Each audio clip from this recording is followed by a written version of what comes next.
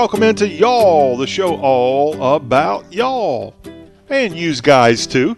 I'm John Rawl. We appreciate you tuning us in on a Wednesday, the 20th of June. And my goodness, looking at the clock and the calendar, my goodness, July 4th is just a few days away. And we're only a couple of days away from the 6-month mark of being away from Christmas. So have you done your Christmas shopping? We'll have to have a little Christmas in late June and early July on this show here in the coming days. We're going to have another good show today here on the Y'all program. If you like country music, well, just a few minutes from now, we'll be joined by Precious Harris of the Nashville Music Line, and she's going to give us the latest from Music City.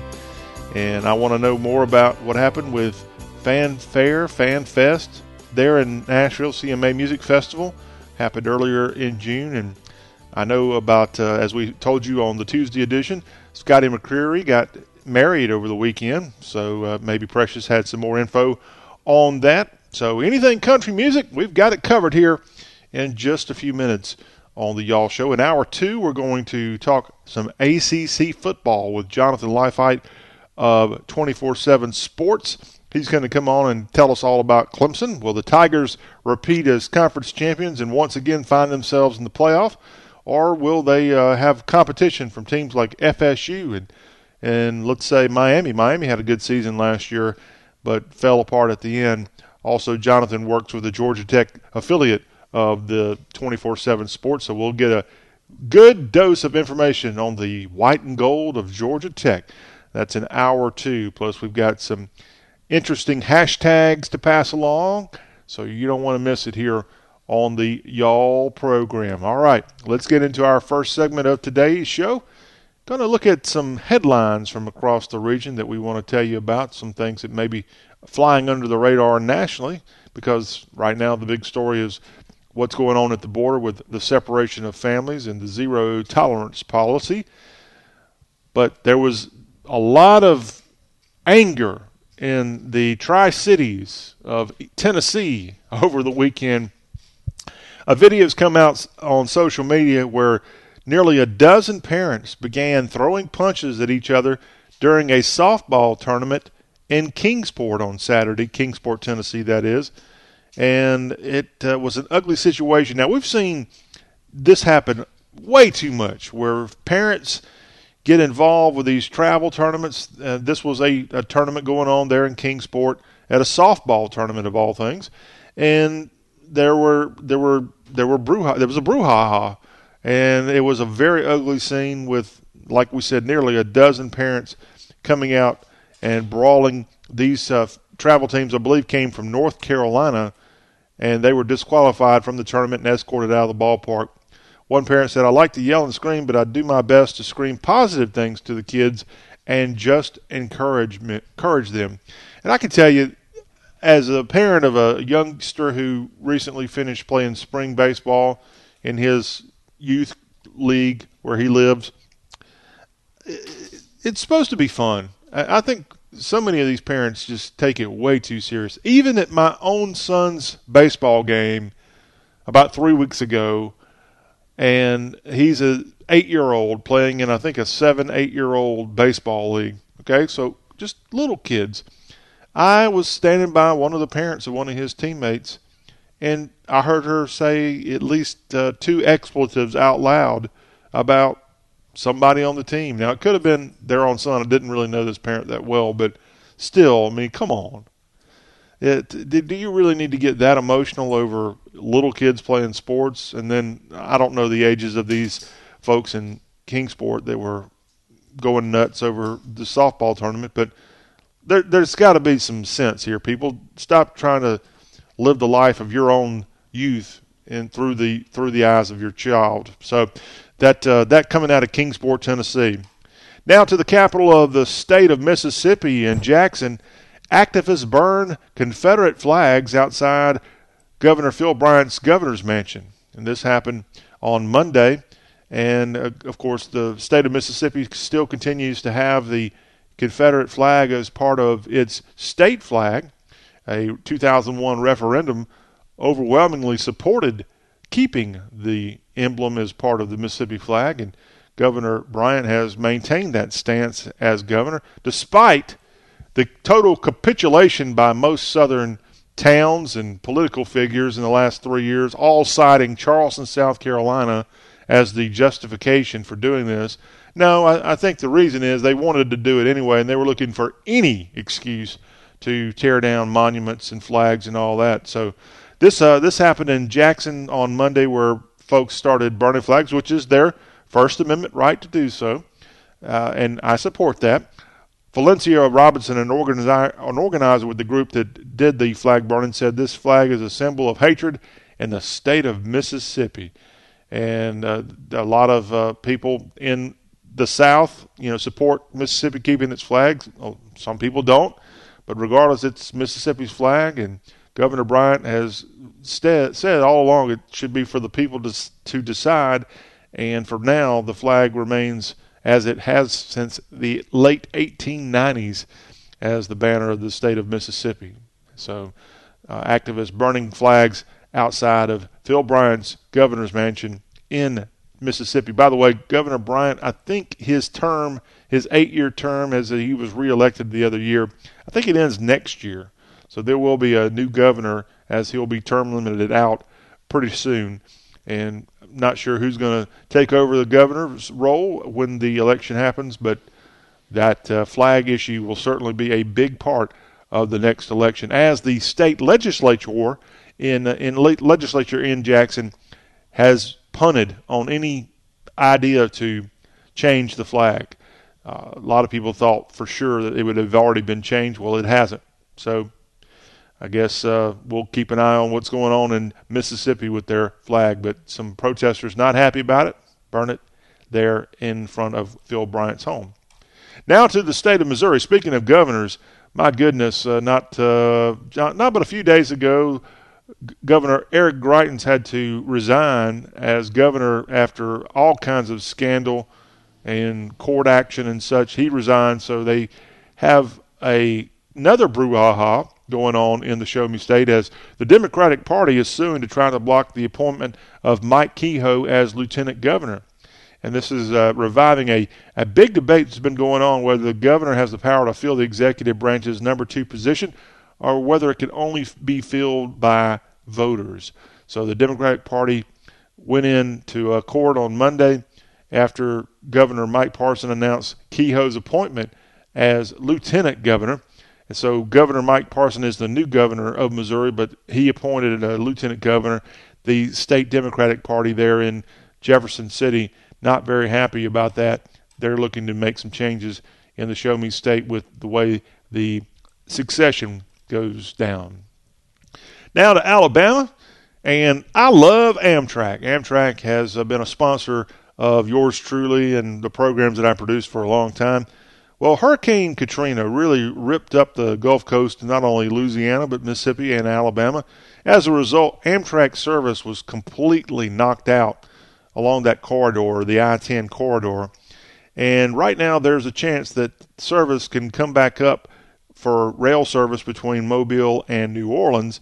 And Alabama, as a state, is not wanting to pledge millions of dollars to help restart the passenger train service along that Gulf Coast between Alabama and New Orleans. Alabama, Louisiana, Mississippi must commit almost $35 million altogether over 3 years by tomorrow, Thursday, to be eligible for the same amount in federal funds that would enable Amtrak trains to run from New Orleans eastward to Mobile. Now, Louisiana's already said they would pony up $9.5 million. Mississippi said they'd give a couple of million, but they would also go back and find some more if need be. So Alabama, Governor Kay Ivey's office issued a statement saying that she supports efforts to restore passenger rail service on the coast, but isn't committing state funding. So it would be nice and fun to catch a train along that Gulf Coast, Mobile to New Orleans, stop off at a casino in Biloxi perhaps on the way. But right now Alabama's not so eager to jump in there and help out financially. So we'll have to keep an eye on what's going on down in Montgomery with the legislators in the state of Alabama. Hey, in New Orleans, if you want to see former First Lady Michelle Obama, she's going to be down in the Big Easy as she comes to town on Friday to kick off the 2018 annual conference of the American Library Association. She'll appear as the opening general session speaker from 4 to 5:30.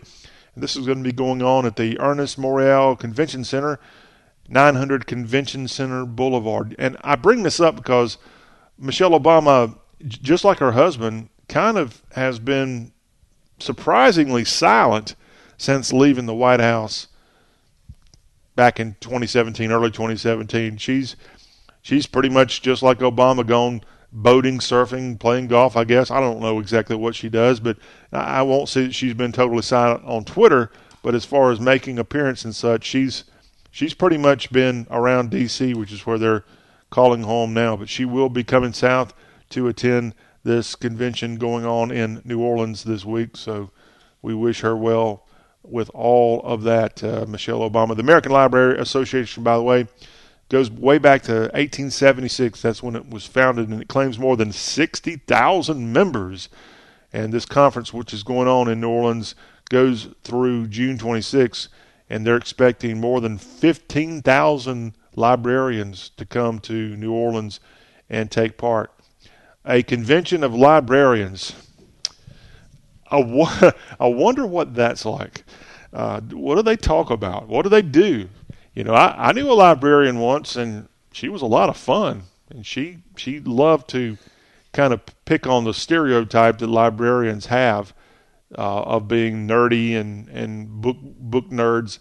She liked books. Obviously, she was a librarian, but she certainly was not the mold that most people have of what a librarian is. So that should be interesting to see what happens there with Michelle Obama hanging out with a bunch of librarians. And that's what's happening across the South here on the Y'all Show, and we encourage you to feed us information. If you know anything going on, some breaking news, some developing news, some interesting oddball news, we want to hear it. You can tweet at us at Y'all Show, YALLSHOW. You can call us, and that number is 803-816-1170. 1170. That's a number you can call. You can leave a message. You can text that number 24 hours a day. 803-816-1170. We'd love to hear from you, as this is a show for you, and we hope kind of by you. We want you to be a participant in the Y'all Show, no matter which southern state you live in. We cover 16 southern states, wherever they say y'all. This is the show all about y'all. John Rawl, who I had an absolute pleasure of serving as the founding publisher and president of Y'all Magazine, the magazine of Southern people, for 7 years, and Y'all, the radio show that you're listening to, and one day soon will be watching on YouTube and or Facebook Live.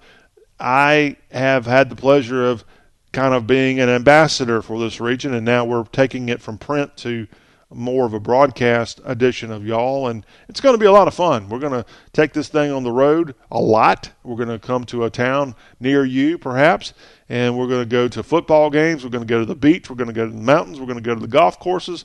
Wherever, whatever is going on, the Y'all Show will be all about it, and we want you to be a part and get on board early and be a supporter. We need your help, folks. We need y'all. Okay, when we come back, a longtime friend of mine, 25 years now that we've been friends, Precious Harris, is going to come on. We work together in Nashville, and she still is right on Music Row. She's got her pulse on Music City, and we're going to have her come on with the Nashville Music Line. That's next here on the Y'all Show.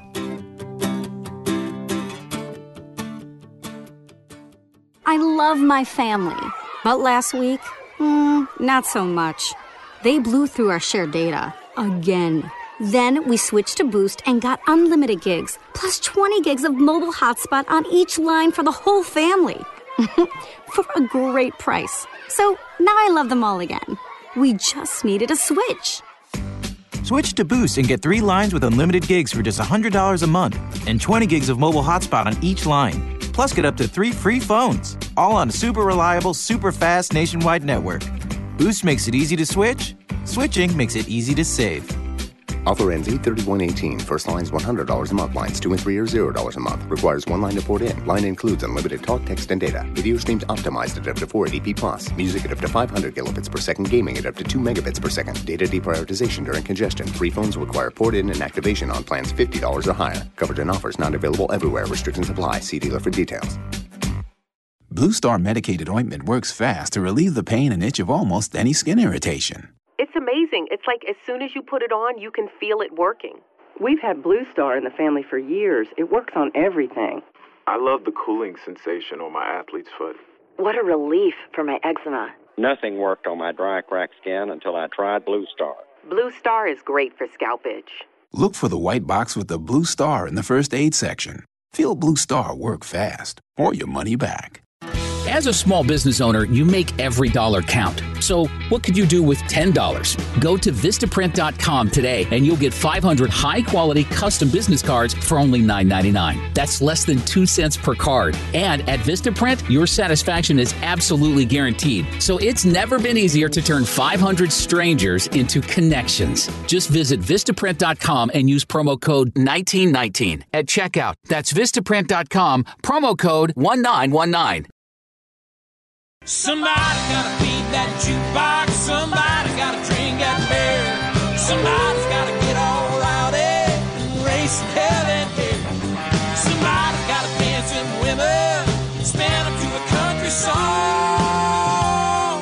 I can do this nightlife all day long. The brand new single from Garth Brooks, All Day Long. It just came out on Tuesday and already getting a lot of airplay across the country, and we're excited to play it for you right here on this edition of the Y'all Show with John Rawl. Glad to have you back here on this all-Southern program. And in the South, we love our music, and we love our country music. And if you love country music too, especially the old stuff, the new stuff, whatever it may be, then this is your new home to get a great dose of country music on the Y'all Show. A mixture of music, sports, politics, news, food. We got it all, y'all. This is the Y'all Show. Talk with a Southern accent. The reigning CMA Entertainer of the Year, yes, Garth Brooks, he released that song All Day Long on Tuesday, just 24 hours ago roughly. And it is becoming a really, really hot item already across the country. And this song is what Garth said from the very first lick. This song is a party. Country radio, up-tempo, honky-tonk, and summer go so good together. Also described this as a damn good honky-tonk song. And you know, country music needs music like this. I'm glad Garth sees that. And in today's bro country that's out there, Florida, Georgia line, I'm looking at you, and others, this song here is maybe what we need if you're a country music fan, as it will hopefully revive not only the honky-tonk, but we haven't had a jukebox song in country music in 20 years. And I'm a little nostalgic. I like jukeboxes. I still love to go into a Waffle House. They've got a jukebox there. There's a few other places with a jukebox. And if you're under 20 years old, you're probably Googling right now, what is a jukebox? Question mark. It's a great American thing, and frankly, I think they are just awesome. This song out by Garth Brooks, it's going to be part of a tour that he's got right now. He's doing tours across the country, and he's also got his Studio G, a weekly Facebook Live series that airs every Monday on Garth's Facebook page at 7 o'clock p.m. His Facebook page, facebook.com/Garth Brooks. So Garth Brooks already out with some good summertime music, and we will keep an eye on how well this song goes. You know, he's kind of retired, come back, but always good. Now that George Strait essentially has gone off into the sunset, Garth Brooks maybe can carry that torch of the cowboy hat-wearing traditionalist, even though Garth and George aren't quite exactly the same when it comes to country music tradition. We need that multi-million guy to keep country music going. It's hard to sell records, and Garth still has a way of getting the sales for country music. We are hoping to be joined by Precious Harris here in this segment, Nashville Music Line. Precious and I became friends way back in the early 90s when she was working for Atlantic Records on Music Row in Nashville, and I was a burgeoning country music journalist, and she and I struck up a friendship that remains today, and I love Precious. She's been so good to me, and we're going to have her on, unfortunately for Precious, and we'll be able to maybe tell you a little bit more about her as we go along here with the Y'all Show. She has just a whole library of health woes. She was in a wheelchair when she was in high school. She's had cancer multiple times. She's had kidney issues. She's had, I think, over 90 surgeries now in her life. And so I think she's got something going on right now today, and that's why I haven't been able to get her on. If she calls here, we'll take her call. But anyway, Precious Harris with the Nashville Music Line. Looking forward to having her as a regular feature here on the Y'all Show. But until she calls, I'm going to go on my own here for a few minutes and talk some country music with you. And hey, I know a little bit about country music. I started at a country music radio station in December of 1988. I was working as a DJ the day that Keith Whitley died, and actually broke the news to our listeners there in South Carolina, my hometown area. And so I've loved it, and I went to Nashville when I got out of college. I worked for the cable channel, the Nashville Network, for a while, which was located at Opryland and was the second largest cable network back in the 1980s and 90s, only behind USA.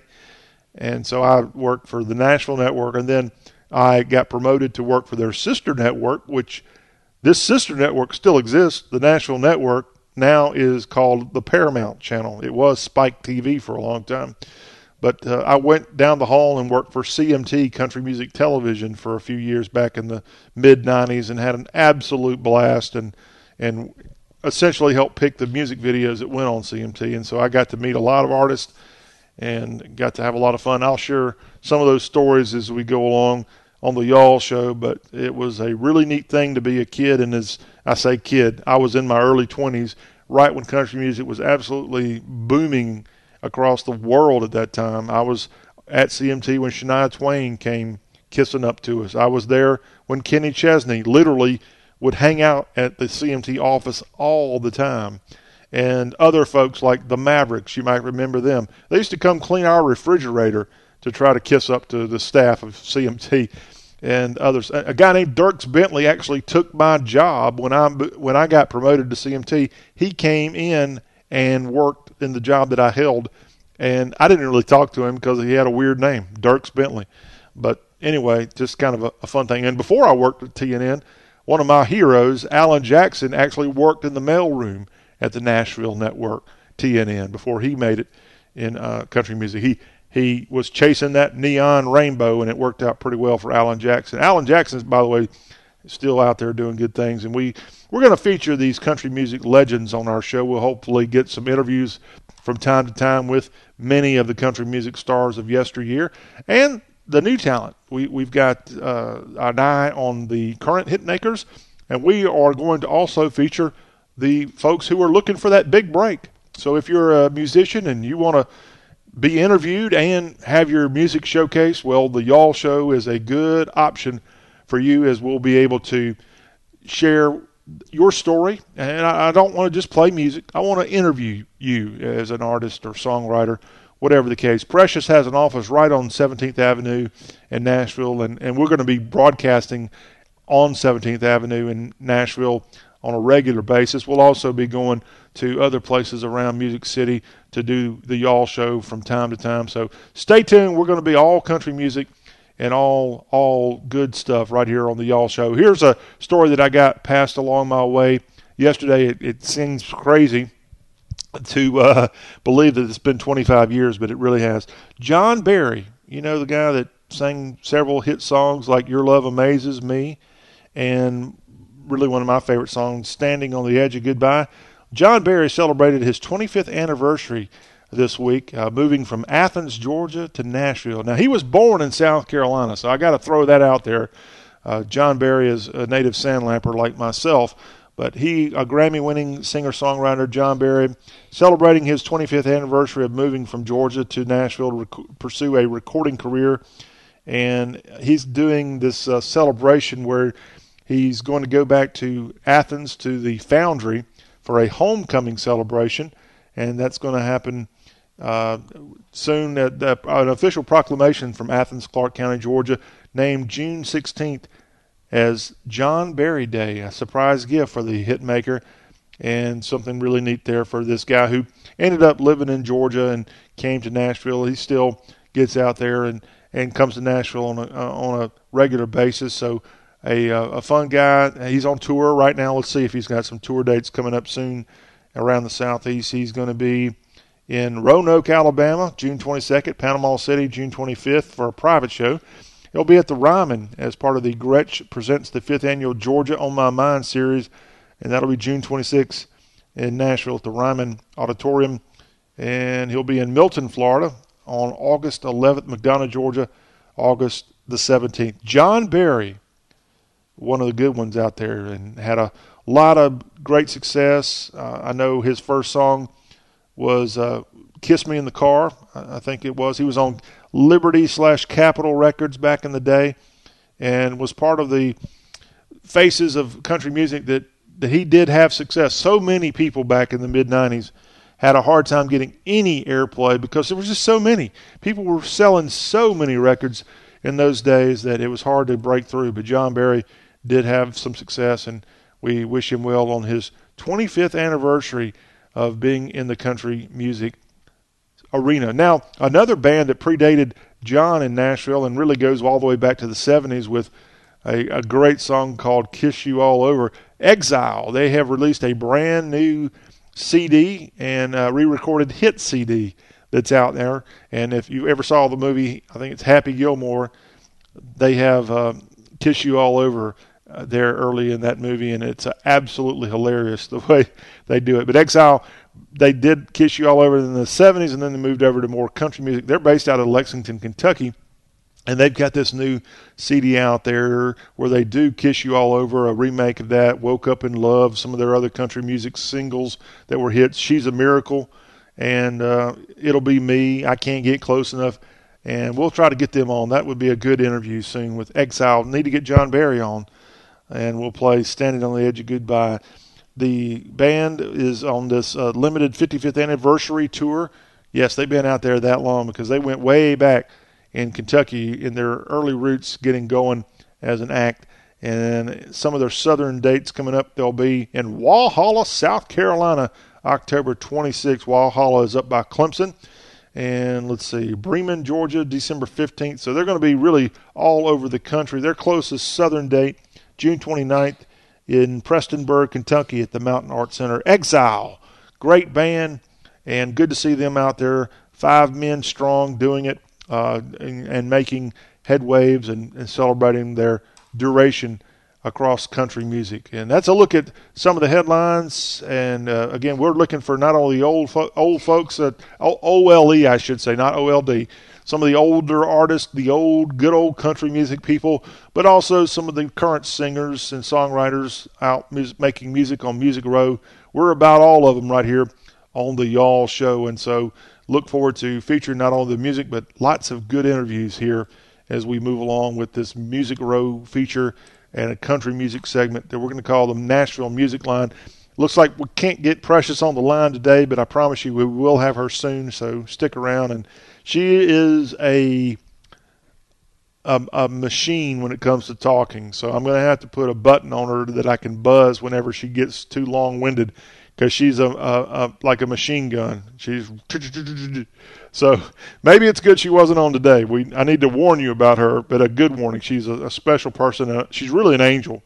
She actually saved somebody's life. This is someone who's pretty much has a hard time walking herself, but several years ago she was driving on 840, I think it was, or 440 in Nashville, and there was a wreck. She got out and did CPR and saved someone's life. She was awarded by the American Heart Association for that. We featured that in Y'all magazine, the magazine that I started and published.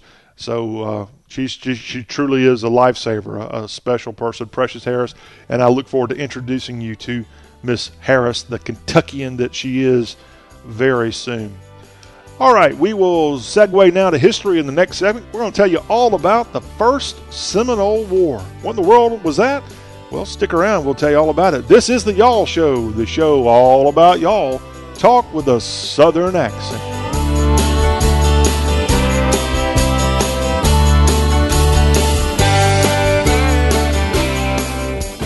Blue Star Medicated Ointment gets 5-star reviews from our loyal users for fast relief of the pain and itch of almost any skin irritation. Blue Star soothes insect bites and fungal infections. It really works on the summer rashes I get every year. I had psoriasis on my elbows. Blue Star worked wonders. Amazing stuff. Smear a bit on and the itch is gone. Look for the white box with the blue star in the first aid section. Feel Blue Star work fast, or your money back. Reese and Irvy's here, the world's first and only frozen yogurt and ice cream dispensing robot franchise. Today, we're talking with Peter Shapiro, one of our 235 national franchisees. What drew you to starting a Reese and Irvy's franchise? You know, I immediately saw the potential behind the technology. Interactive touchscreen ordering, customized flavor combinations, robotic delivery, music and animation. What excites you about the potential of your Reese and Irvy's franchise? Well, it's the support and value we see from Reese and Irvy's. From marketing, training, securing high traffic locations, such as malls and universities, to logistics support. They've just made it easy. Would you recommend a Reese and Irvy's franchise to others? Absolutely. Look, I now own a business that drives revenue 24/7 with no employees or additional labor. Would I recommend one? I already have. Interested in a Reese and Irvy's franchise of your own? Simply go to froyofranchising.com and enter promo code 3636 to learn more. That's froyofranchising.com, promo code 3636. I just saved hundreds of dollars by switching to Geico. I feel like a whole new person. Disclaimer, you will not become a whole new person. This is impossible. You might be able to join a gym or diet program, buy a new wardrobe, get hair implants, but your DNA and physical form will remain the same. Geico waives any and all liability if you attempt to become a new person, except a cyborg. If you choose to become a half-human, half-cybernetic organism with lasers for eyes, the Geico legal team would be cool with that, because, quote, laser eyes are pretty sweet. Pew, pew, pew, end quote. Geico. 15 minutes could save you 15% or more.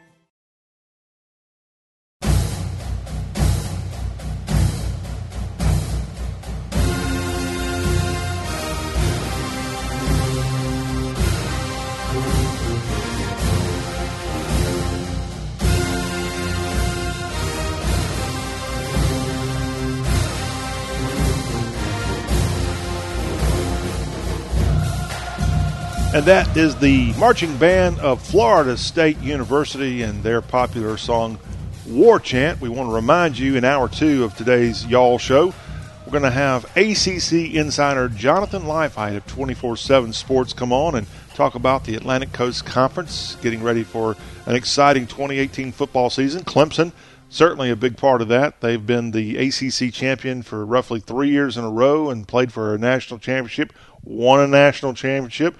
We'll see how good the Tigers are going to be this year. We'll also glance around the rest of the conference. You've got teams like Miami and also NC State that had a good season in 2017. How will they do in 2018? And the Georgia Tech Yellow Jackets, a team that's near and dear to Jonathan, will get a full report on all things ACC, including the Florida State Seminoles. All of that in hour two of today's Y'all Show. John Rawl, glad to have you back on the program on a Wednesday.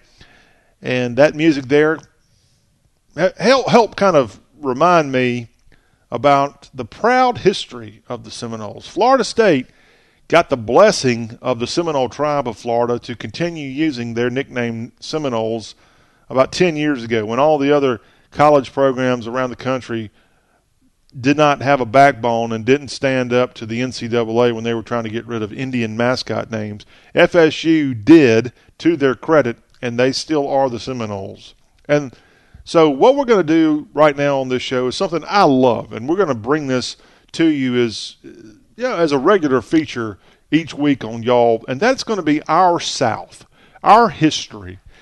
History is such a huge thing that's overlooked by so many people across all walks of life, including education. I'm sorry, history is not that important to education, and I love history. I don't really think that it was that important when I was coming through school 25, 30 years ago. It was a class. You had to take it. But for the most part, history was not as important as your English and your math classes and the other subjects that are important. They're all important, but history just seemed to me to not be as important then. And I think it certainly declined in the last 20 to 25 years in education and in culture. You know, we care more about sports, and I love sports. We care more about the Hollywood stars, and I love the Hollywood stars. I'm sure you do too. But history is what defines us as a people. And here in the South, we have a proud history. We have a history where we, in some of the states, were the original 13 colonies. We have parts of our region that were important in the development of the United States, the push to the Mississippi River, the push to the Pacific Ocean, all part of the southern region. And we're going to accentuate the South on this show. So that includes the history. That includes the positive and the negative of Dixie. We love the South, and sometimes things weren't perfect here. I get it. But sometimes things were absolutely awesome, and the South has been, I think, I'm going to use this word a lot on this show, the trendsetter for the entire United States. We are the United States. We're the South. And if you're a Southerner, lift your head up high, lift that chin up, be proud you're a Southerner, because Charlie Daniels said it best, the South's going to do it again. Okay, well, as a fan of history and a fan of military history, there's something that I discovered this week that I don't really know a lot about. I doubt many of you do either. You've heard of it, but you probably don't know much about it. And I'm talking about the Seminole War, speaking of Florida State. And I didn't realize it, but there were multiple Seminole Wars. And right now on the Y'all Show, we're going to spotlight the first Seminole War, which happened 200 years ago this week. In fact, there is many historians kind of agree that this 200-year mark this month marks the end of the war, but there is some confusion about exactly when the war ended. And one of the key figures with the first Seminole War was Andrew Jackson. Yes, that Andrew Jackson of Battle of New Orleans fame, who ended up becoming a president. Well, between the Battle of New Orleans in 1814 and when he became president many years later, Andrew Jackson was still a uniformed member of the U.S. military, and he was involved in the conflict down in Florida and along the Florida-Georgia, Florida-Alabama border. There was that area of Florida was still, at that time, part of Spain. So the first Seminole War began when Andrew Jackson went into an excursion into West Florida, which was a republic at that time, and Spanish Florida. And this was around 1816. And he went after the Seminoles after the conclusion of the War of 1812. Great Britain and Spain both expressed outrage over this invasion, and this was around Pensacola that Andrew Jackson went down in there. And Spain was unable to defend the control of that territory, even though Spain owned it. They agreed that it was too far away. Spain had its own problems, and I think that's why Andrew Jackson, along with the U.S. government and the leaders of the government at that time, pretty much saw that if they could stake somewhat of a claim in Florida, that ultimately Spain would give it up and sell it or cede it, which is exactly what happened in 1819, and the transfer took place in 1821. So with the U.S. Soldiers coming into West Florida and stirring things up, well, that stirred up the Indians. That stirred up the Seminole Indians, to be exact, in that part of Florida. And there were battles, skirmishes, nothing major, but essentially what you had were the natives there along with escaped slaves. In fact, they were really scared that those escaped slaves would help lead to more kind of a revolt in that part of Georgia and Alabama, and slaves would leave plantations in those surrounding states and go into Spanish Florida seeking freedom, and they did do that. But it never got too out of control for the the Americans where that was a major turning point, but there were some of that. And so there were battles. They had a fort along the Apalachicola, Florida. Just if you haven't been there, great spot on the Gulf Coast. There was a fort on the river, Apalachicola River, which flows into the Gulf, but it actually ends up going north, which is now the border between Georgia and Alabama, and then it turns and it becomes the Chattahoochee River and heads toward Atlanta and Lake Hartwell. Not Lake Hartwell, Lake Lanier, just north of Atlanta. All that is the Chattahoochee / Apalachicola River. So the First Seminole War, again, 200 years ago, it kind of came to a stoppage. Ultimately, Spain took over. We're going to listen now to a video that I found on YouTube called The First Seminole War, The Fight for Florida. We're going to play a little portion of this now for you, let you get a better feel for the First Seminole War from 200 years ago.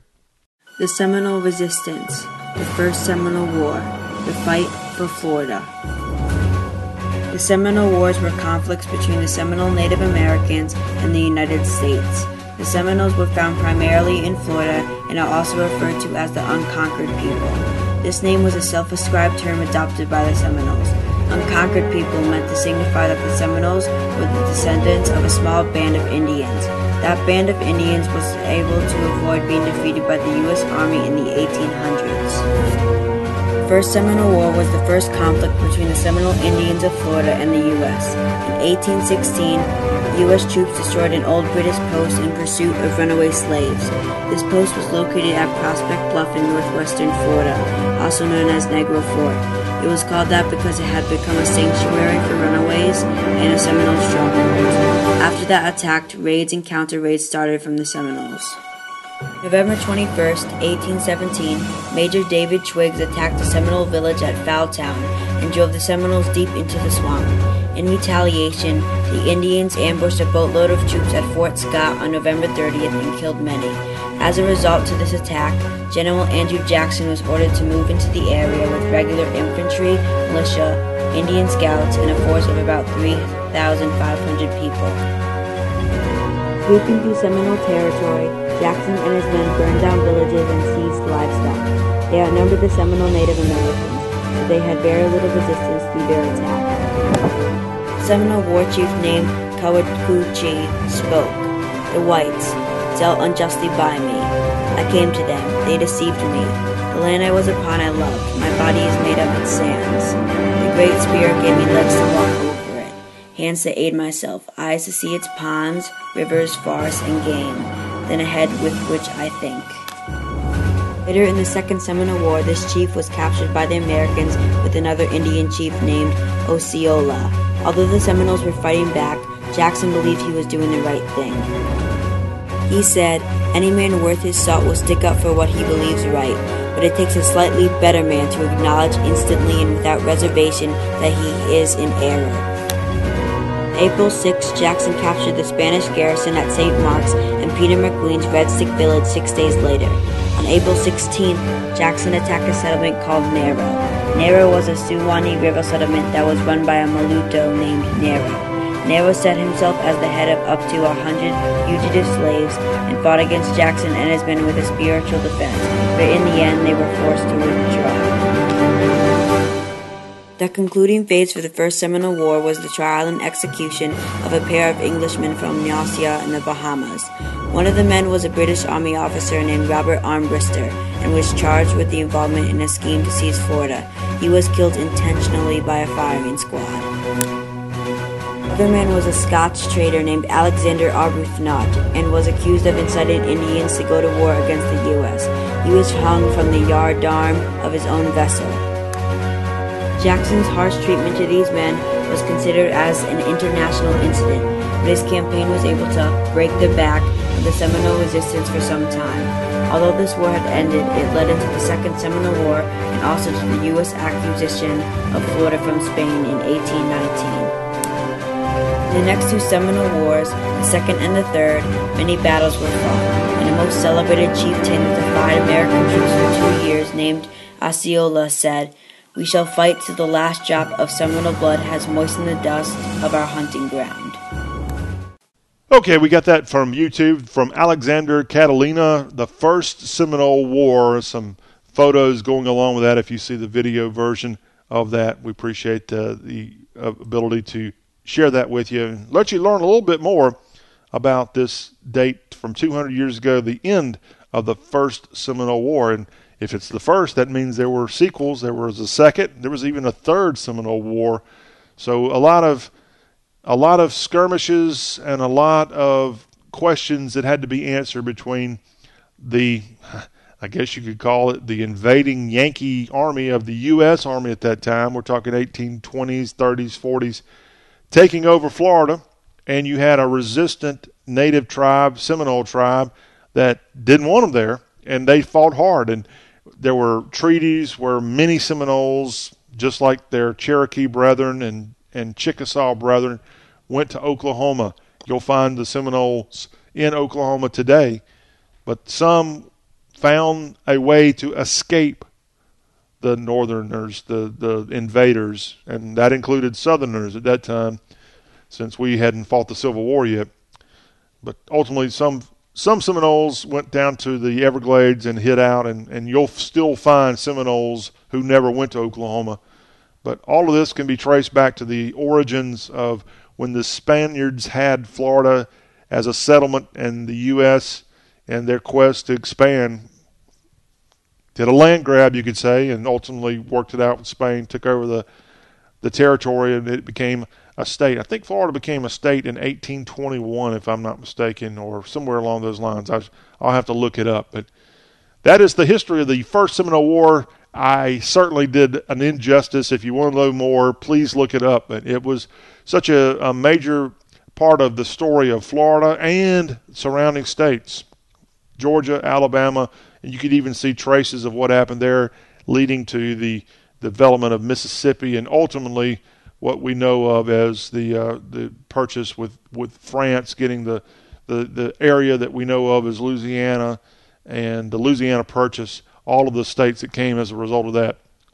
You could see an offshoot from our development with the Spaniards down in Florida, First Seminole War.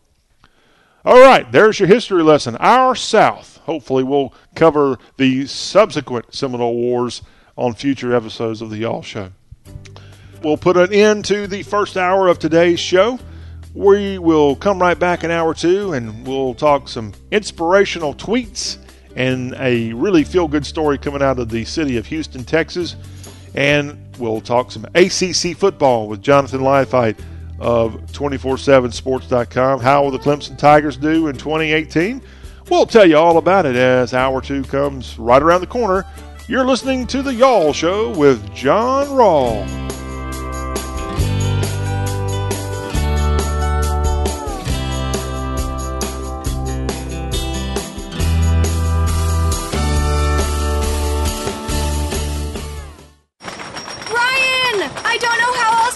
So I'll just say it. What is it, Linda? I think we should see other people. Are you breaking up with me? On a roller coaster? Well, we do have a lot of fun. Maybe we should stay together. An emotional roller coaster? Surprising. What's not surprising? How much you could save by switching to Geico. I just need a little me time. Geico. 15 minutes could save you 15% or more. I love my family, but last week, not so much. They blew through our shared data. Again. Then we switched to Boost and got unlimited gigs, plus 20 gigs of mobile hotspot on each line for the whole family. For a great price. So now I love them all again.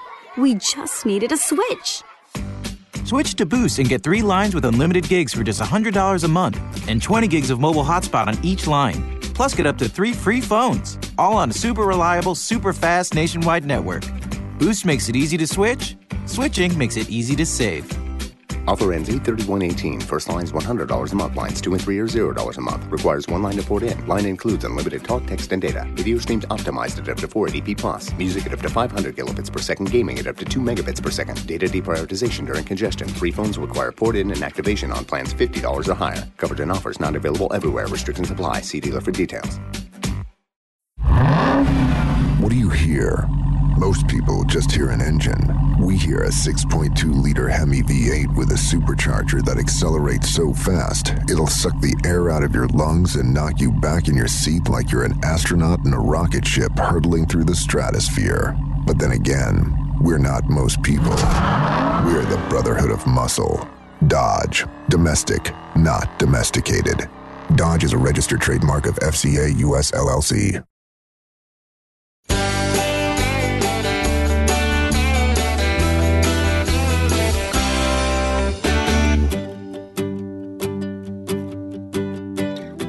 Back with you on hour 2 of today's Y'all Show, Wednesday, y'all. John Rawl, glad to have you back. If you want to reach out to us, the number to do so, let your fingers do the walking, 803-816-1170, 803-816-1170. That's a number you can call, text. You can praise us, you can complain. We'll take it all right here on the Y'all Show. And on Twitter, we're at YALL Show, Y'all Show on Twitter. Well, it's Wednesday, and for many Southerners, that means, hey, you got to go to church tonight. Now, I had it easy growing up. I was not a Southern Baptist, so we didn't have to go to church. Our religion, Lutheran, we're just the once a week kind of folks, and we don't even have to go every week without. You know, some religions, you got to go every Sunday or you're going to get that phone call from somebody in the congregation wanting to know if everything was okay. Well, maybe you are like me. You probably went to a church that maybe you didn't get those kind of calls. But a lot of people still get those calls. If you don't show up on Sunday morning, you're going to get a call. Maybe out of respect, maybe out of just genuinely concerned about your health, or maybe they're just being nosy. Who knows? But it is Wednesday, so if you do have to go to church tonight, then don't forget it's Wednesday, and have a good time there and learn all about our Lord and Savior.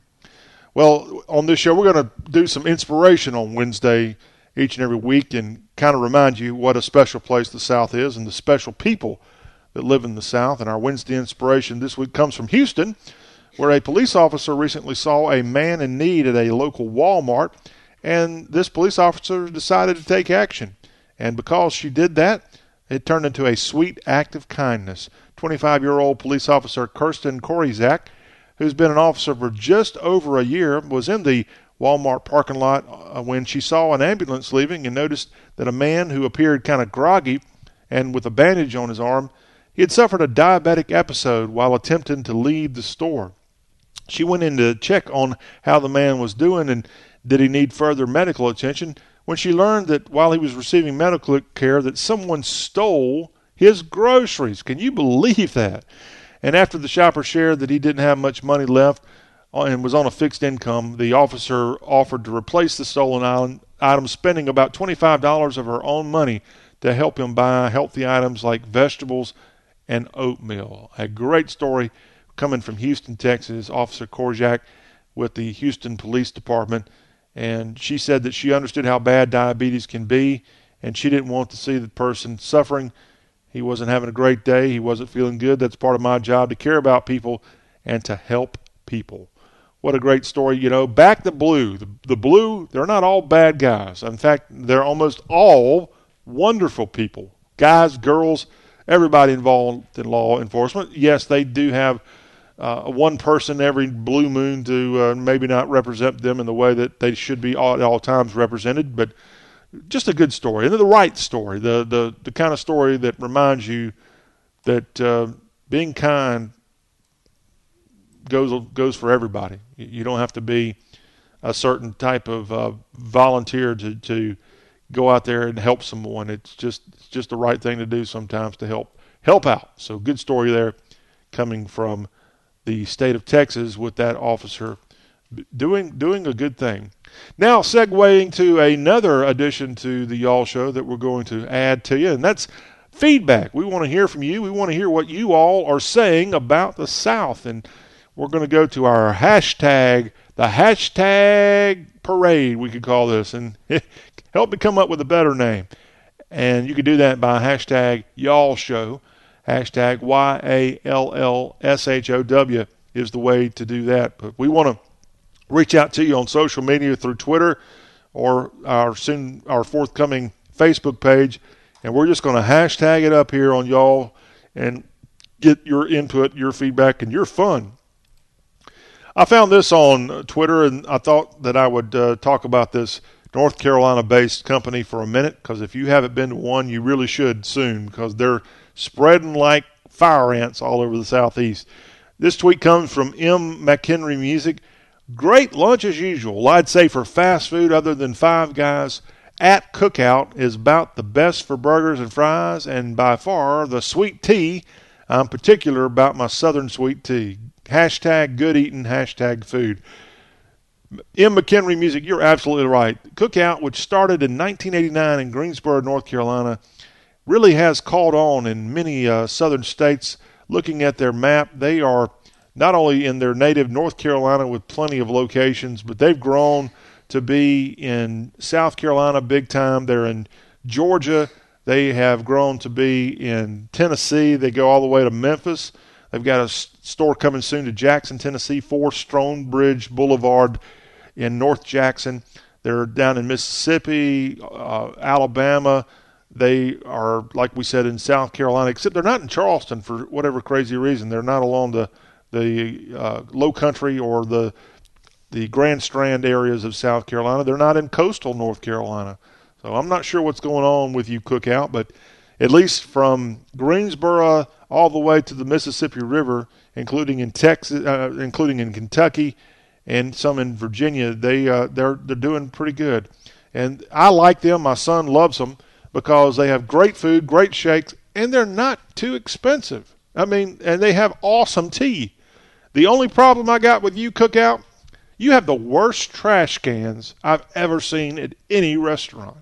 You must have to go lift weights to be able to throw something away in their trash can. They have a certain type of Rubbermaid trash can that when you get your food and you're ready to leave and you go to throw it away, it takes a lot of effort to open up the little door to throw your trash, and the thing flips right back on you if you're not careful.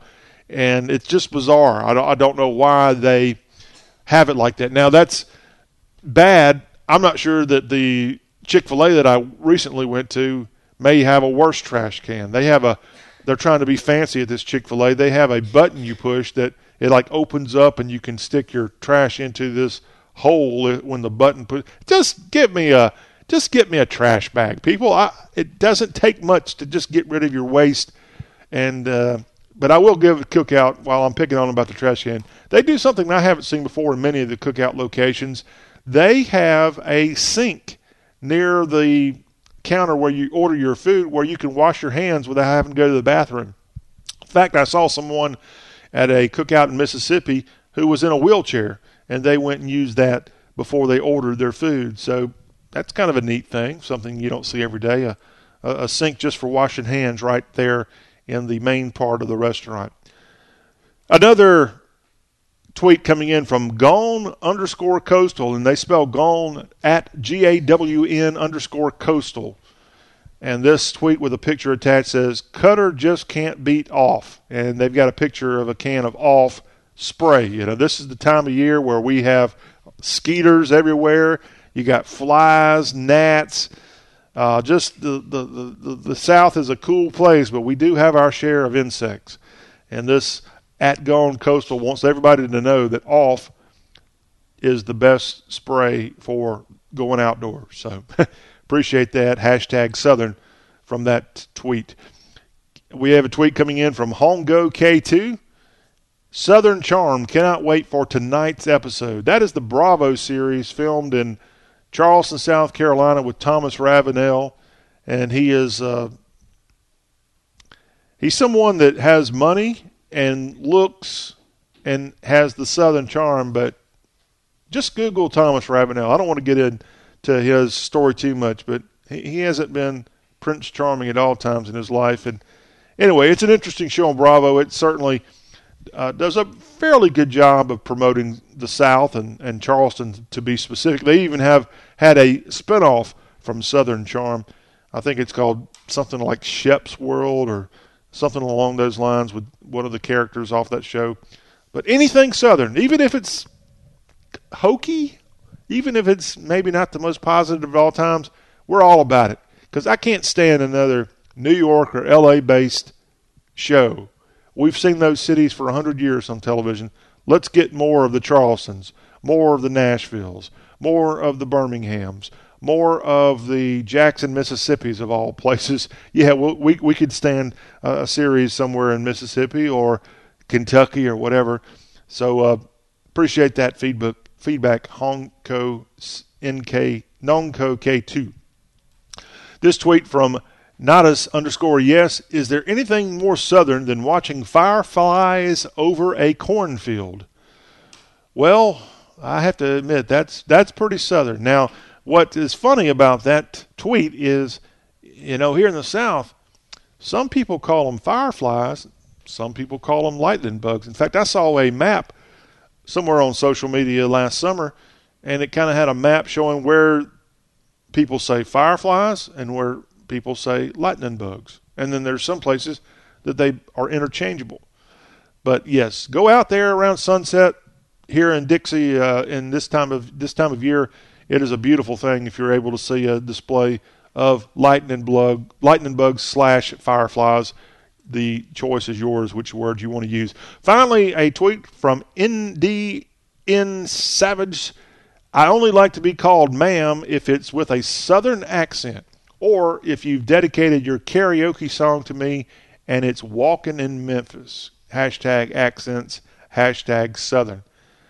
Okay, I assume that you are a female Indian Savage, and yeah, ma'am is a good, but do you want a person with a Connecticut accent or Massachusetts accent constantly saying ma'am to you?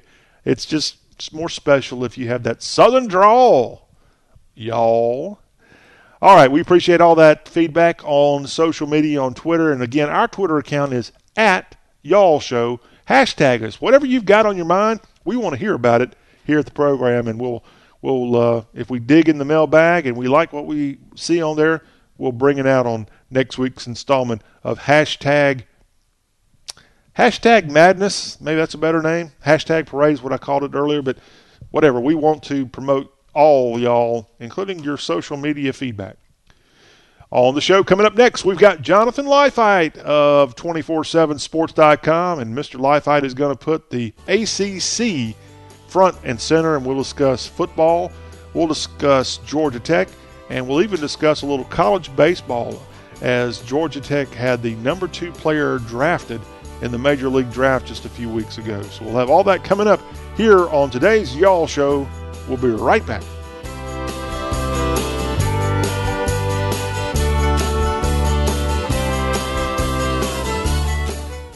I love my family, but last week, not so much.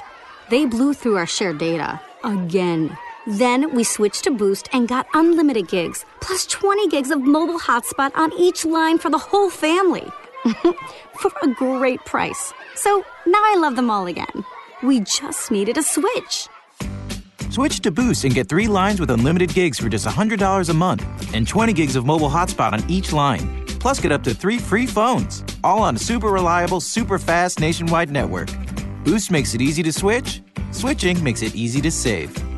Offer ends 8/31/18. First line's $100 a month. Lines 2 and 3 are $0 a month. Requires 1 line to port in. Line includes unlimited talk, text, and data. Video streams optimized at up to 480p+. Music at up to 500 kilobits per second. Gaming at up to 2 megabits per second. Data deprioritization during congestion. Free phones require port in and activation on plans $50 or higher. Coverage and offers not available everywhere. Restrictions apply. See dealer for details. Blue Star medicated ointment works fast to relieve the pain and itch of almost any skin irritation. It's amazing. It's like as soon as you put it on, you can feel it working. We've had Blue Star in the family for years. It works on everything. I love the cooling sensation on my athlete's foot. What a relief for my eczema. Nothing worked on my dry, cracked skin until I tried Blue Star. Blue Star is great for scalp itch. Look for the white box with the Blue Star in the first aid section. Feel Blue Star work fast, or your money back. As a small business owner, you make every dollar count. So what could you do with $10? Go to Vistaprint.com today and you'll get 500 high-quality custom business cards for only $9.99. That's less than 2 cents per card. And at Vistaprint, your satisfaction is absolutely guaranteed. So it's never been easier to turn 500 strangers into connections. Just visit Vistaprint.com and use promo code 1919 at checkout. That's Vistaprint.com, promo code 1919.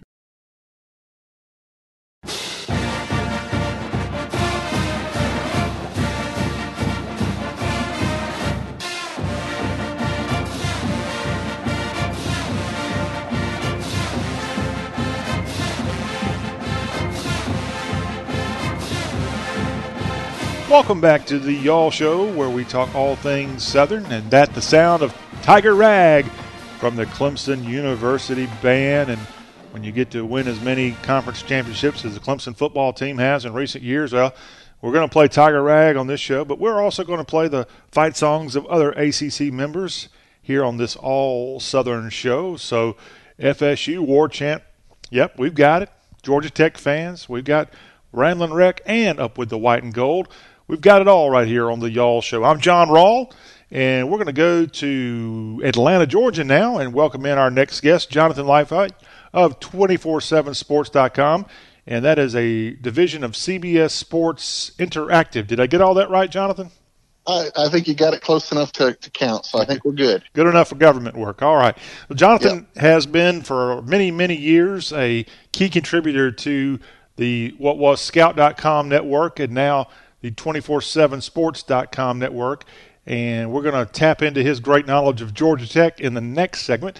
But right now, we're going to get Jonathan's take on the entire ACC, as it is June, but believe it or not, kickoff, it'll be here before you know it in college football, and we're going to be right here on the Y'all Show telling you all about not only the SEC, but the ACC and other teams throughout the South, whether they're in a group of 5 conference or if they're a smaller school. But we'll focus mostly on the SEC and ACC. But, hey, if another team goes undefeated, we'll tell you about it right here on the Y'all Show.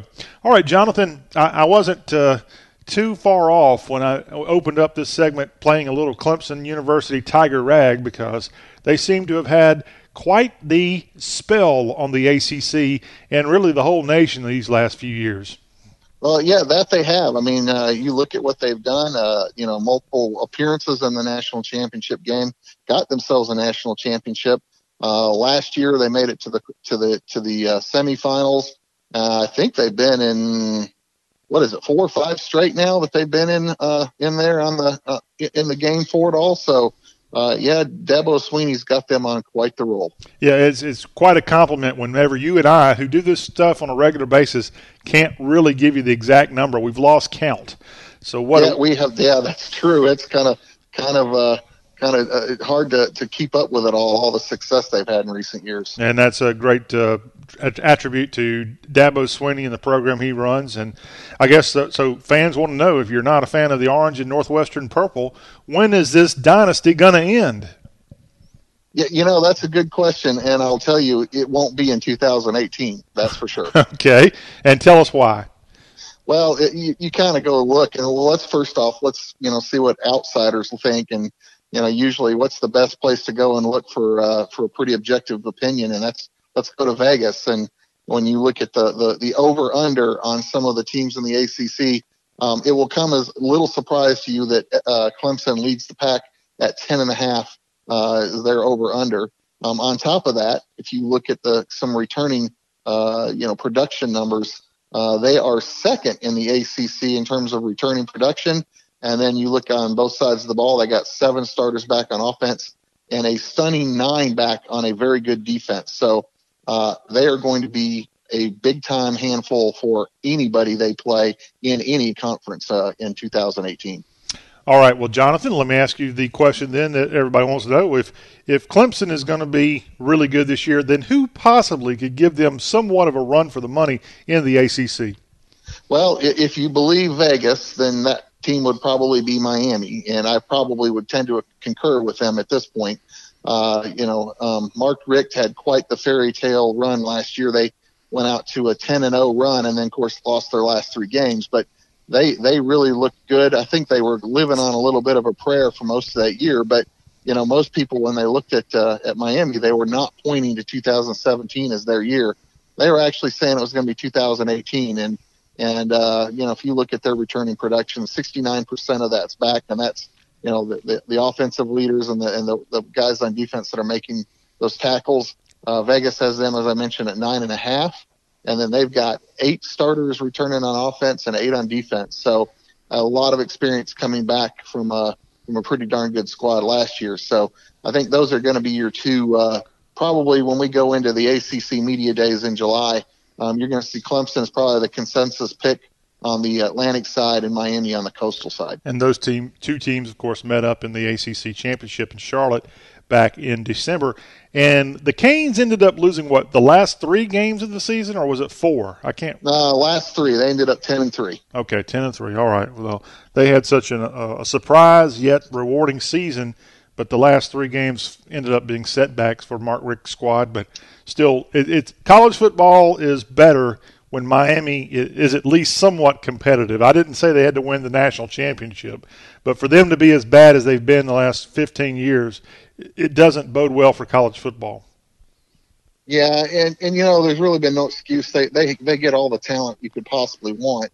So, from that perspective, they should have been, moving along a lot better than they have in the standings. And what that means, friends, now that Penn State is halfway decent, Miami's back, we're looking at you, Nebraska. You're the next team that needs to either show back up in some sense or just give up football.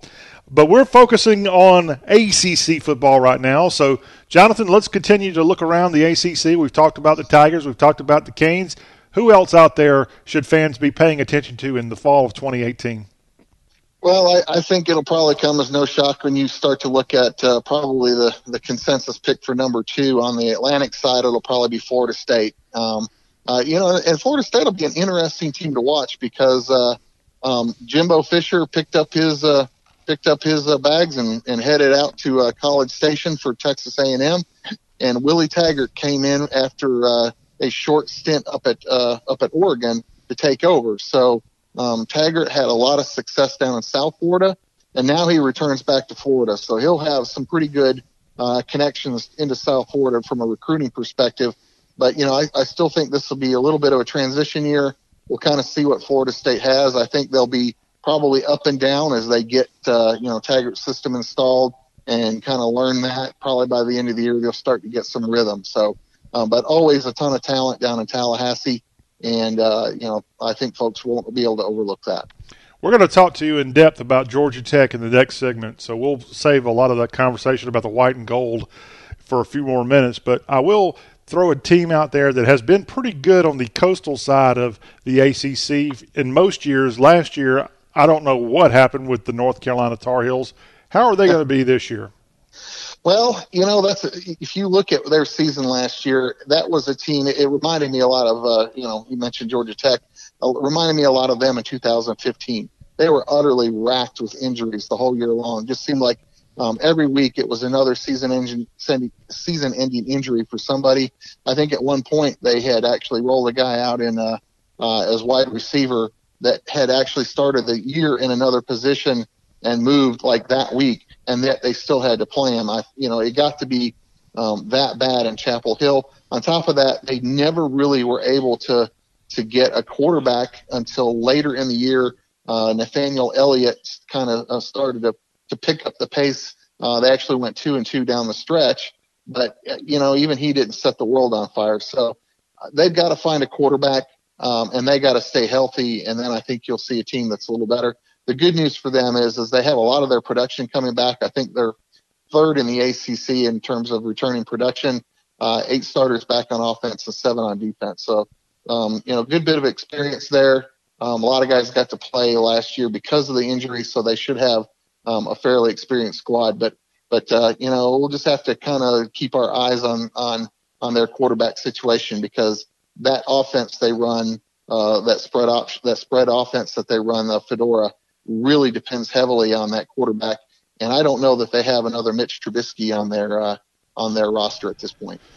All right, 7 miles away from Kenan Stadium, what about the Fighting Duke Blue Devils, a.k.a. the David Cutcliffes? The Fighting Cutcliffes. This is a team I think might actually probably surprise some folks. Vegas only has them, they're over under at 6, but they actually have, from a production standpoint, the highest percentage of production returning of any team in the ACC. So they got a lot of teams out there, or a lot of players that have done a lot that are coming back. So this is a team to kind of look out for. 7 returning starters on offense, 8 on defense, and I think they'll be a team that probably play some roles. I'm not sure they're good enough to win the Coastal, but I do think they're good enough to play spoiler. And last year in the Commonwealth of Virginia, we saw Bronco Mendenhall's UVA Cavaliers go out to Boise, pick up a big win, and then we saw Virginia Tech have highs and lows both. So what's going on in the Old Dominion State with the Hoos and the Gobblers? Yeah, so first let's take the Hoos. The Hoos, I think they're going to be a kind of a bad team this year. They lose their quarterback, who is a big part of that. They lose on the other side, Quinn Blanding at safety. They do have a lot of returning starters, but the amount of production, they lost some really key contributors, and I just not so sure that I'm going to see them do so well. Then on the other side, you've got Virginia Tech. They just are actually, ironically today, I believe it was, or yesterday, got word that their quarterback was under an investigation. Josh Jackson, who had a great kind of first year there, he was under investigation for an academic matter. Apparently that's been cleared up. If that hadn't been cleared up, there was a good chance we weren't going to see him. Still no word if he might have to serve a suspension or not, but at least he's been cleared to stay with the team. But they did lose a couple of their cornerback starters. One of them failed out academics, and I think the other one tore an Achilles heel. So I think their defensive side, they only had 5 starters coming back to begin with, and now they lose 2 of the projected starters at cornerback. It might be a little thin on that side, at least to start out the season. So Vegas has them at 8.5. I'd go with the under on that one. And Virginia, going back to them, they're at 5. I think that's probably about right. I'd probably do a push on that one. All right, we're talking with Jonathan Leifheit of 247sports.com and getting a glance around the ACC. Jonathan, I know we've got to come back to the Atlantic side of the bracket and pick up on some teams we may have missed. I know we haven't talked about Georgia Tech, but did we cover the other 6 teams on the coastal side? Yeah, so I mean, left on the coastal side, you've still got Pitt that's left. They're probably going to be a team that's going to struggle offensively, probably be decent defense, but they're going to struggle offensively to put points on the board. So we'll kind of watch how they do, but I don't have high hopes for them. They didn't have a coaching change, right? Not this year. It seems like every other year they do have a coaching change. I think they've been through a ridiculous number since they've joined the ACC. I think they've had like 4 coaches. It just seems like an incredible turn of events up there in terms of coaches walking away. So, but no, I believe they have the same guy coming back this coming year. Well, he certainly had a rough year last year, but he did had a big win over Miami there toward the end of the season. So they did pull off the upset. They were the first one to beat Miami. You could kind of see that coming with the way Miami was living dangerously, and it finally bit them. And Pitt happened to be the team to be there at the right time. For Pitt's sake. All right, before we get out of here and talk Georgia Tech, let's also focus on any teams we may have forgotten about in the Atlantic side. I know we need to talk about the Pac and Wake Forest. Yeah, so there's 3 teams that are probably Louisville. They're a team. They lost Lamar Jackson, who was your Heisman Trophy winner. I think they're going to be a team that slides. Vegas has them at 8 wins. I think I'd go with the under on that one. Move down to NC State. They're another team. They lost 9 of their starters off their defense, and they have 7 coming back on offense. I think they're a team that slides from last year. They had a 9-win season. I don't see how they possibly repeat that. Matter of fact, I think they'll struggle to get to bowl eligibility at 6 or 7 from that standpoint. And then finally, Wake Forest. Now, this is a team I like. I think they're headed in the right direction, and they'll probably be the team that benefits the most at the expense of NC State and Louisville slipping a little bit. All right, good stuff there. The ACC, it's going to be outside of Clemson, a race to see who can give the Tigers some kind of competition. And of course, on that coastal side, who may end up in the ACC championship again in Charlotte. We will take a timeout on the Y'all Show. When we come back, we're going to talk to Jonathan about the Georgia Tech Yellow Jackets. Could they be a force in the ACC this year? Could they be the darling, the surprise team? We'll talk to Jonathan right after the break about the Jackets. Stay tuned. This is the Y'all Show, y'all.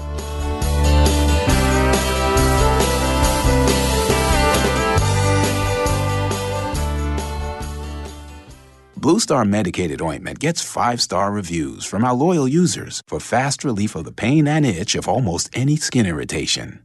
Blue Star soothes insect bites and fungal infections. It really works on the summer rashes I get every year.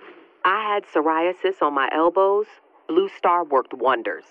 Amazing stuff. Smear a bit on and the itch is gone.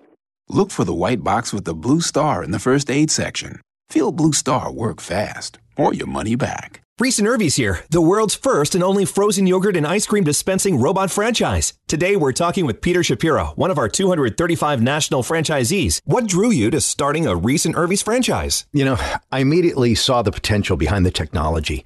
Interactive touchscreen ordering, customized flavor combinations, robotic delivery, music and animation. What excites you about the potential of your Reese and Irvy's franchise? Well, it's the support and value we see from Reese and Irvy's.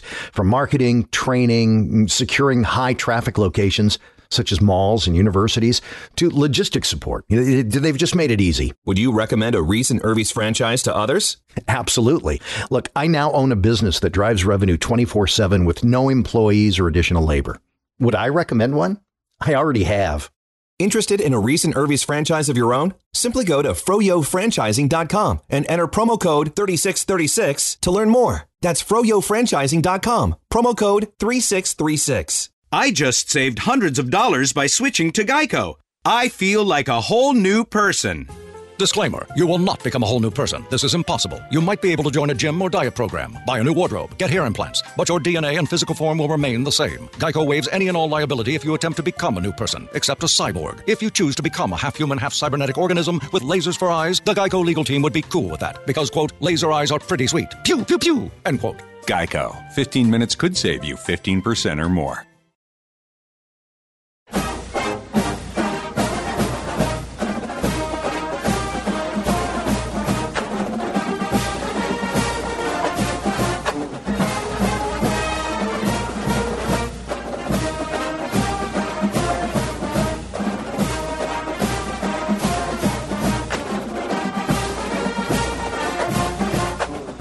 And we're back on the Y'all Show. John Rawl talking to Jonathan Leifheit, GoJackets.com. If you have a question or comment for the Y'all Show, we encourage you to check us out on Twitter. It's @Y'all Show. And if you want to call, leave a question or a comment or anything you want to get off your mind, the number to do that is 803-816-1170. 803-816-1170. We're going to talk a lot of college football on the Y'all Show, so if you love the gridiron, then this is the show for you. But we're mixing in music, sports, politics, food, and our guest right now is Jonathan Leifheit of 247sports.com and the CBS Sports Interactive. And Jonathan loves his college football. He also likes some good barbecue, Jonathan. So the Y'all Show is a great combination of all kinds of things that you like. Yeah, barbecue and football. Does it get any better than that? As a matter of fact, just add a sip of bourbon, and I think we're there.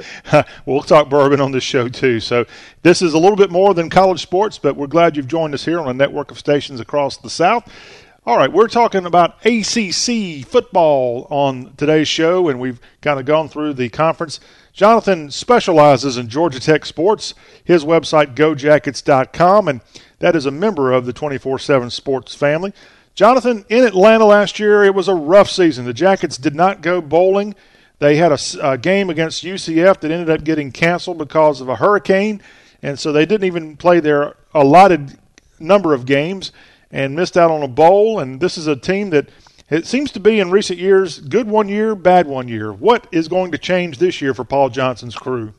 Yeah, well, I mean, last year was a season where it just seemed like every time they turned around, they got a bad break to lose a game. You look at kind of how things started out the season. They were running up and down the field on Tennessee. Actually had a couple of opportunities, after blowing the lead to win the game late, including a field goal on about the last play of the game. They had a wide receiver wide open. They missed. Just seemed like everything went wrong. I mean, that started out the year. Miami had a ridiculous fourth down catch that had, it deflected off of 2 Georgia Tech players and into the hands of the receiver to get them a first down. And then they kicked the field goal to win it, and then, it just seemed like once that stuff happens, it kind of snowballs a little bit. And they had a couple of bad losses, later in the year against Duke and UVA. So it just seemed like the brakes went against them. So the good news is they were right there in darn near every game, and had the brakes gone their way, could have been a really good season, but alas, that's not what happened. What are the biggest losses for the Jackets in 2018? Well, I think probably the biggest loss is going to be the secondary players that on the defensive side. Georgia Tech replaces their defensive coordinator, Ted Roof. He takes off to the Wolfpack, and they bring in the former defensive coordinator from Appalachian State, Nate Woody. He brings with him a 3-4. He's going to have decent depth up front, but his secondary, all 4 of the starters back there are all gone, including a surprise loss of A.J. Gray. He ended up with a congenital heart defect of some sort that they found during the offseason this year, and basically ruled him out from playing anymore. So they were expected to have a big player back in him. They end up losing him as well. So all four of the secondary members.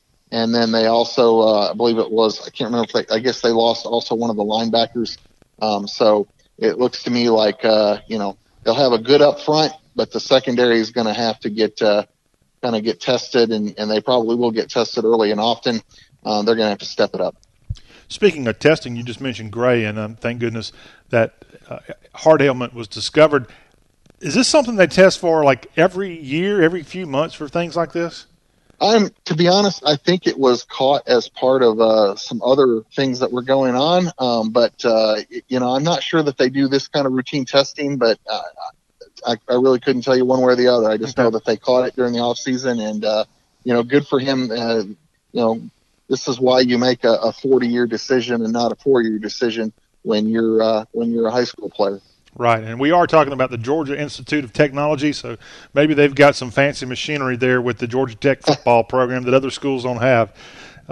Certainly wish him the best. And wasn't he the star of the Florida State game several years ago? I don't recall which one you're talking about, but I don't think the return the return miss kick. No, that was Lance Austin. Oh, okay, sorry. My apologies. Yep. And I'm going to guess that Lance Austin's already out of the program because he graduated or something. Yeah, he graduated. Actually, he was a senior last year, so he graduated. Him and his twin brother, Lawrence, both of them graduated. Wow. Well, that's good stuff. If you don't remember, that was the year that Georgia Tech did not have a good year, but the one good memory was when they knocked off a top 5 Florida State team, maybe on a Thursday night. And it was actually a Saturday night. I believe they were ranked 3rd. Okay. Sorry on my dates of that, right. But it's been a couple of years now, so give me some cred. So you talked about the departures. Now, of course, when you run the kind of offense Paul Johnson runs with the triple option in Atlanta, then a lot of that comes down to how solid your quarterback is. So where do we stand with the Jackets in 2018 on that front? Well, Taquan Marshall had a pretty darn good year for the most part. I think he really had quite a coming out party against Tennessee. Had a fantastic night. Nobody was really sure what to expect out of him. So they have a returning experienced quarterback who's had a lot of success. So I think that bodes well. He should have a lot more comfort kind of heading into year 2 leading the offense. So that should bode well. And typically when Tech has an experienced quarterback, they do all right. Although I have to admit, when Justin Thomas took over, he did pretty good in year 1 as well. All right. So you've got the quarterback with some veteran experience there, and of course we mentioned about a defensive coordinator change. Ted Roof now, you said, at NC State, and they brought in the guy that had been at App State, and before that he was the coordinator at Wofford. Did a good job in the FCS ranks on the defensive front. So what about the backs, the A backs and the B backs in this triple option scheme? Where do we stand with that? Every one of them comes back. Wow. Devontae Benson at B back, and then he'll be backed up by Jerry Howard. And then you've got Quay Searcy and Clinton Lynch, probably be backed up by Nathan Cottrell. There's a couple others that'll probably see some time, Amari Jarrett. And then along the line, 4 out of the 5 return there. Kenny Cooper, Parker Braun. There's a host at Will Bryan, and I'm blanking out on some of the others, but there's several. That'll be a pretty deep and experienced line, I believe, kind of going into this year. Probably one of the more deeper lines that we've had. And then finally at wide receiver, Brad Stewart returns. He's been a contributor for three years, so he'll probably be the main guy this 4th year. And then the other departure was Ricky June, who was the opposite wide receiver, was the go-to guy at wide receiver for Marshall last year. So this offense will return 9 out of 11, and I think if they can get a good kind of relationship working with the wide receivers like Marshall had last year with Ricky June, I think they'll be a pretty darn good offense. What is the over-under on the Jackets here in 2018? Well, ironically, let me go back here and take a look. Vegas has it at 6, and I would actually be inclined to go with the over on that one. I think that they can get past that. I think there's a couple teams like UVA at 5. I don't know that they'll get there. They might. I think Virginia Tech, given some of their losses, and Georgia Tech's actually beaten them the last 2 years. So I think those are a couple teams there, UNC being at home. So I think there's some opportunities for Tech to pick up some wins. But Tech does have a pretty darn difficult schedule. First off, in addition to their coastal foes, they've also got Clemson from the other side. And then they also have Georgia, which will be in Atlanta, and South Florida on the road. So it is not going to be an easy schedule for the Jackets this coming year. Matter of fact, I'm consistently seeing them called out as having one of the tougher schedules across the country this year. So 6 wins, I get why Vegas is there. I think they can probably eke out a 7th. I'm not sure if they can get past that. Jonathan, I don't mean to question you. You are the authority, but you mentioned that the Georgia Tech game, clean old-fashioned hate, was in Atlanta this year. Is that true? You know what? It's actually time for that game to be in Athens.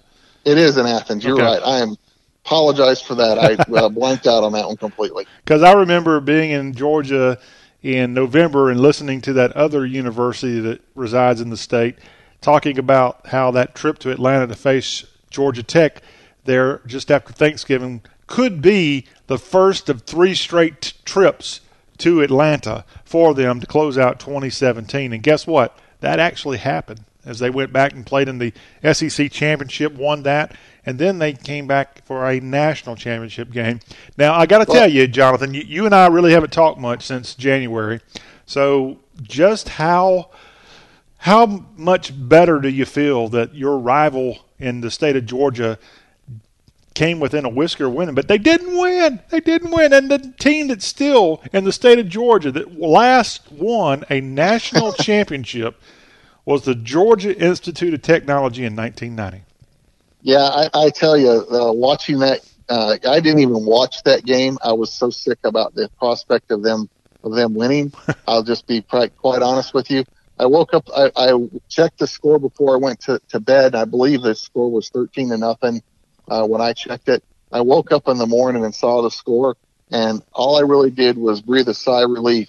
I got to work, and I thought, well, maybe I ought to check and see what happened. And then when I saw what happened, I just kind of chuckled to myself. I wasn't like overly happy because, God help them, they made it that close and that far, and it doesn't make me feel very good about it. But thank God, because if we'd had to live in a state where they won it, it would have been unbearable for all of us in the white and gold. Wow. Well, again, I guess it's a good thing that it didn't turn out the way that the Dog fans wanted, but good for Jacket fans. All right, so there we have it on the football front. Before we get out of here for you, Jonathan, some looking at Georgia Tech in other terms. Hey, first of all, if you watch the Jackets this fall, you may not recognize them. They're going to have a new uniform supplier, Adidas. So the You know how much I love talking about uniforms. Well, I know you don't, but as a fan, Georgia Tech was really the only Power 5 school that I know of that still had Russell Athletics. So they were the only school that had Russell Athletics. So I can already tell you that, some of the stuff we're seeing in terms of practice gear, all the things that is coming out. We saw some of the basketball. They showed some basketball stuff. They've done a little bit on the uniforms, but it's going to be a boon for Georgia Tech simply because now there'll be, easier and better obtainable gear within the marketplace. On top of that, Todd Stansbury, athletic director, led an effort to standardize the gold. Hopefully we'll get a consistent gold available in the stuff that's worn. So, you can establish a firm identity in the marketplace and go from there. So all of the moves that Stansbury's made, including the Adidas stuff with regard to uniforms, I'm pretty happy with. Like I said, I'm not a big uniform guy. As far as I'm concerned, march them out there in peak choo-choos. As long as they win every game, I'm good with it. Oh, I love uniforms, so we disagree. Hey, I got to ask you this question. Speaking of uniforms, are you ready to go out and buy a San Francisco Giants baseball uniform? No, I'm not. Okay, well, the Giants recently drafted in the second overall pick in the draft Joey Bart. Yeah, Mr. Bart, a former Georgia Tech catcher. So tell us about how cool that is. Well, that's awesome. I think it goes to show you some of the talent that and how they develop it down at Georgia Tech. Danny Hall's kind of struggled in recent years, but he's still getting good players in there, and they're still developing them. And then, this will just be good publicity for Tech, especially since I believe Bart also received the highest contract or the highest bonus that's ever been awarded in as to a rookie in history of Major League Baseball. So, good for him. He's going to be making some bank now. That's right. Does he owe you any money? No, he doesn't. Okay, well, that was your chance. Unfortunately. That was your chance. I saw him interviewed this week out in San Francisco. He was attending a game in person wearing his Giants hat and very excited about the opportunity to become a professional baseball player. So congratulations to Joey Bart, who I believe is a Georgia native. Does that sound right? Yeah, I do believe they're correct on that. A lot of the players from at Tech come out of local programs. They do a very good job of recruiting the state. All right. Well, the website is gojackets.com, and Jonathan Leifheit has taken some time to talk to us about Georgia Tech and the ACC. You can go check out gojackets.com, part of the CBS Sports Interactive family. And when it gets time for the the famous Georgia Tech broadcaster, Toe Meets Leather. When Toe meets leather in just a few months, there's no better place to be than gojackets.com. In fact, it's better place to be if you're a Georgia Tech fan to be there all year long, because everybody's on there talking about how good Georgia Tech's going to be this fall, how terrible the other teams are going to be this fall, and you mix in the basketball, the baseball, and the recruiting talk. It's gojackets.com. Mr. Leifheit, thank you very much. We look forward to having you on frequently here on the Y'all Show, and let's fire up that barbecue grill sometime. You got it. I'll be doing that. And thank you. Thanks for having me. And I'll look forward to talking to you some more this coming summer. And what's the good word? To hell with Georgia. And of course, if you're a Georgia Tech fan, you know exactly what that means. Well, friends, that brings this Y'all Show for today to a close. We appreciate Jonathan for being our special guest and everything that we were able to cover on today's Y'all Show. We'll be back at it tomorrow. I'm John Rawl signing off. You've been listening to the Y'all Show. Ryan! I don't know how else to say this, so I'll just say it. What is it, Linda? I think we should see other people. Are you breaking up with me? On a roller coaster? Well, we do have a lot of fun. Maybe we should stay together. An emotional roller coaster? Surprising. What's not surprising? How much you could save by switching to Geico. I just need a little me time. Geico. 15 minutes could save you 15% or more. I love my family, but last week, not so much. They blew through our shared data. Again. Then we switched to Boost and got unlimited gigs, plus 20 gigs of mobile hotspot on each line for the whole family. For a great price. So now I love them all again. We just needed a switch.